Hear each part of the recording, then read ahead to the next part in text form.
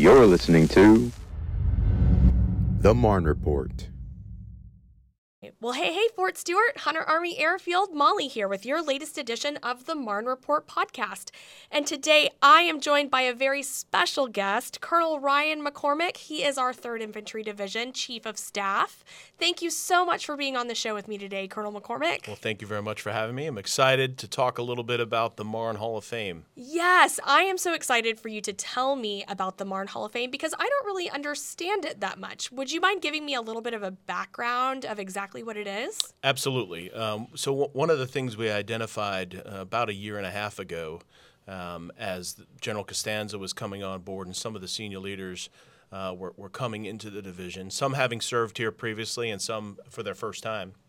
What we learned is we wanted to attempt to try to reconnect some of our younger soldiers to the history of this great 3rd Infantry Division. Sure. As you well know, started in World War I and had some amazing achievements as it was developing all the way through today. And there's a few things we understood. Number one, we have 61 Medal of Honor winners that have been recognized, wow. Many of which during their service in World War II. But many of them, outside of being recognized as Medal of Honor winners, we did not have a Marne Hall of Fame. And so we wanted to rectify that, and so we established it last year in 2021 as General Costanza was coming on board, and we were realigning our Marne Ball to coincide with the Marne birthday of November 19th. And so we established the Marne Hall of Fame, where we selected some key individuals that showed not only just outstanding courage in the face of adversity or an enemy, but also showed this desire for perseverance, grit, and just adaptability, and 3 great characteristics that we want to embody in every dog-faced soldier that's serving in the division today. Mm-hmm. And so we decided hopefully we can get a twofer. We could recognize not only those great soldiers of the past that served in the division, but also look to instill some of those traits in our soldiers today as they look back at some of those great people that served in the division, just a great monument to them. And so that's kind of how the Marne Hall of Fame came about. Wow. So this isn't like soldiers of our past. These could be soldiers that are, eating lunch right next to us every single day that are inducted into this Hall of Fame? Well, so you got to start with an end in mind. Yeah. And so when you have a division that has 61 Sure. Medal of Honor winners, but not all of them are inducted at this point. So we have a broad population to select from. Yeah. But we also have added a new category this year where we identify some what we're calling distinguished members of the division. Oh, great. And those are people who served in the division.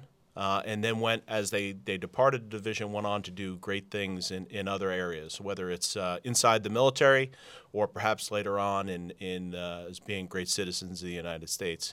And so this year we're inducting 10 of those members. Highlight, obviously, some of them former division commanders. Sure. Let's say the likes of General Robert Abrams, General John Murray, who recently retired and commander of U.S. Futures Command, and also most recently as well, General Terry Farrell, who has a lot of service here. General David Perkins and General Fuzzy Webster as well. So some generals that served here and went on to do great things. But we also identified a couple of other folks that we thought were also very well.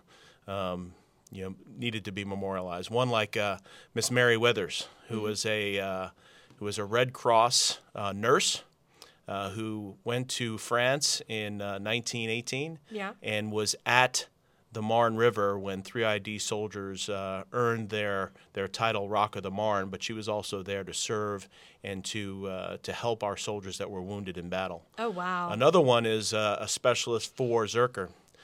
Karen Zerker, who was identified as a key member of the division in the 1970s when the division was serving in Germany. Throughout the history, and if you read a great book, Against All Odds, by Alex Kershaw, he talks about these wonderful history of dog-faced soldiers in World War II. And the moniker that was given to these soldiers in World War II were Marne men. And that continued after World War II into the occupation army in Europe, and as 3ID continued to serve in Europe during the Cold War. And as we brought in more and more women into service in the United States Army, the moniker of Marne Men didn't necessarily resonate with some of the women who were serving in 3ID at the time. And she had the courage to bring this to the attention of the commanding general at the time. We actually found this article in one of the old front lines from the 1970s. And she brought this to the attention of the commanding general and said, "Sir, not all of your soldiers are Marne men." And from then on, the moniker became Marne Soldiers. Wow. And so we were able to incorporate, obviously, both genders into that. And so we wanted to recognize her as well. Of course. Coming up and saying this to a leadership in probably a time where, there wasn't a whole lot of emphasis on that. Sure. And just a great ability to recognize some of our great women that served in the 3rd Infantry Division. Well, that's just wonderful. So we've talked a little bit about what really makes some of these members so special, but I mean, like you said, there are so many people to sift through. I mean, where do you even start? Well, that's a great. So we have a nomination process that begins in April, where we open nominations for the year to submit names. We've had a great connection not only with our local community, but also the 3rd ID Society, who helps us identify throughout the chapters some great nominations, of which one of them was Harold Nelson, who recently received a Silver Star. He's 107 years old. Oh, yeah. And he received the Silver Star. The Army finally got it right and was able to find the paperwork, etc. And he was awarded the Silver Star in October by the commanding general, who went out to Fort Carson and was able to bestow that honor on him and his family. At 107 years young, he's still doing a great job. Very has a lot of vitality. But that was a find from our society, who identified him as a great dog-faced soldier, served in many of the same units. Even if you just think about the history of World War II, where there was 5 amphibious landings, he actually participated in 3 of those. Wow. As they were going through that, where he was wounded and then came home. But just the similar likes of Maurice Footsie Britt or Audie Murphy, some of those just people that by name or household names. But there are still plenty of those people that we want to continue to recognize. Absolutely. So we have a lot of people to select. Yeah. So there is a process for nominations, and we continue to do that. We scrub those, we review those, and by August is our goal to, as we go through the board process, to make those recommendations to the commanding general, who generally approves those before the summer is over, which gives us an opportunity to highlight that, and then also invite either the person who's receiving the honor or their families. Oh, nice. And we've created a fund through the Society of the 3rd Infantry Division that allows us to help fund travel and bring some of those family members back to these events. Wonderful. So you mentioned the ball. Is there an induction ceremony for, the new Hall of Fame inductees? Yeah, so it's in conjunction with the ball. So a part of the ball program is this induction ceremony that we'll do. Sure. We're going to split it up this year, where we'll do the distinguished members of the division in a private ceremony right before the ball. Okay. And then during the ball itself, we'll induct the 9 members this year of the class of 2022 into that, of which Paul R. Smith from Operation Iraqi Freedom 1, and then obviously Sergeant First Class Alwyn Cash, who recently received the Medal of Honor last year, will be inducted into the class of 22 as well. Awesome. Very well deserved then. Yeah, absolutely. So tell me how all of this fits in with Marne Week.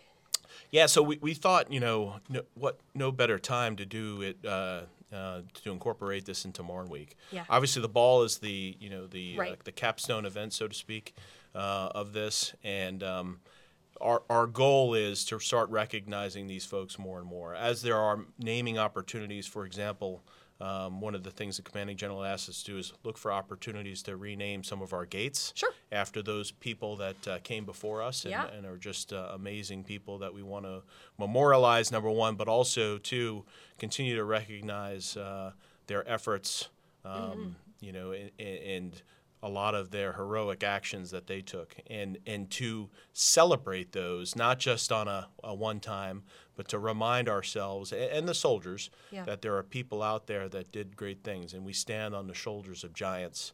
And we do that as part of our patching ceremony as well. Sure. Once a week, as we get new soldiers into the division, and we you know, put the 3ID patch on them.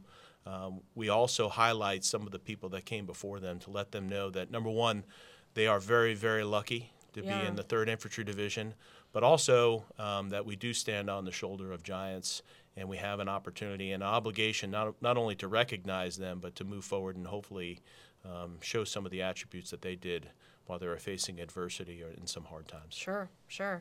So you said nomination process. So if, you know, just anyone on this installation, if they can think of anyone that they would like to nominate for this Marne Hall of Fame, certainly they can do that. They can go online and pull the packet and submit that. Absolutely, right? It's on our Garrison webpage. It's tied to there. There is a one form that you have to fill out. Great. We ask you also submit a photo of the individual, right? Sure. So as we go through the selection process, we can highlight that.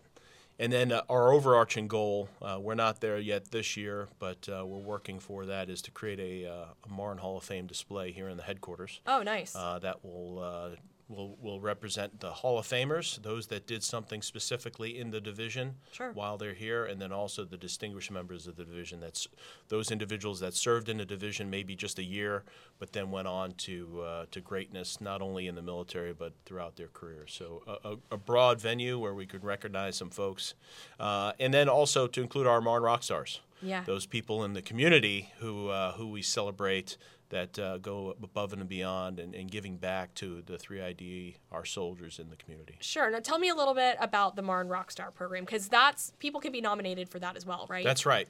So the Marne Rockstar program is a great opportunity for us to identify some people in our community, whether it's here in Hinesville or Greater Savannah area, to include Richmond Hill. Generally speaking, they're connected with the 3ID in some form or fashion. Either they served previously or they were served here as a civilian employee on the installation. And it's just a great recognition to, number one, show them that we appreciate their support and their continued support to not only the 3rd Infantry Division, but the Greater Fort Stewart Hunter Army Airfield. Yeah. And then we just give them that recognition, and we always invite them back, and they have they always have an invite to any of our key events. And we have some wonderful rock stars that are at every event, whether it's a change of command, whether it's one of the many ceremonies that we do, the Marne Tattoo, where we celebrate our history. And they are always available, usually to give their time and volunteer as well. So just a great opportunity to recognize the Marne rock stars. Sure. So to close it out, do you have anything else that you would like to add? Yeah, no, just the class of 2022 will be unveiled at the Marne Ball, the Marne Soldier Ball, on December 2nd during the program of events, and we'll open nominations for the class of 2023 on April 15th, Tax Day. We'll look to make the final selections no later than mid-August as we present nominations to the Commanding General. Awesome. Well, everybody, if you're looking for those nomination forms, make sure that you head over to home.army.mil/Stewart. That is where you can find those. Colonel McCormick, thank you so much for being on the podcast with me today. Everybody, we hope to see you out at Marne Week. And we hope to see you at the ball, too. All of that information can also be found on the website. And again, thanks so much for being on the show. Rock of the Marne. All right. We will talk at you again next time. This is Molly, signing off. The Department of Defense On-Post Housing Tenant Satisfaction Survey is in full swing. Your feedback is a crucial part of improving the quality of life in Fort Stewart Hunter Army Airfield housing. Residents should have received a link to the survey in the email they have on file with the Housing Office. Don't miss out on this awesome opportunity to let your voice be heard.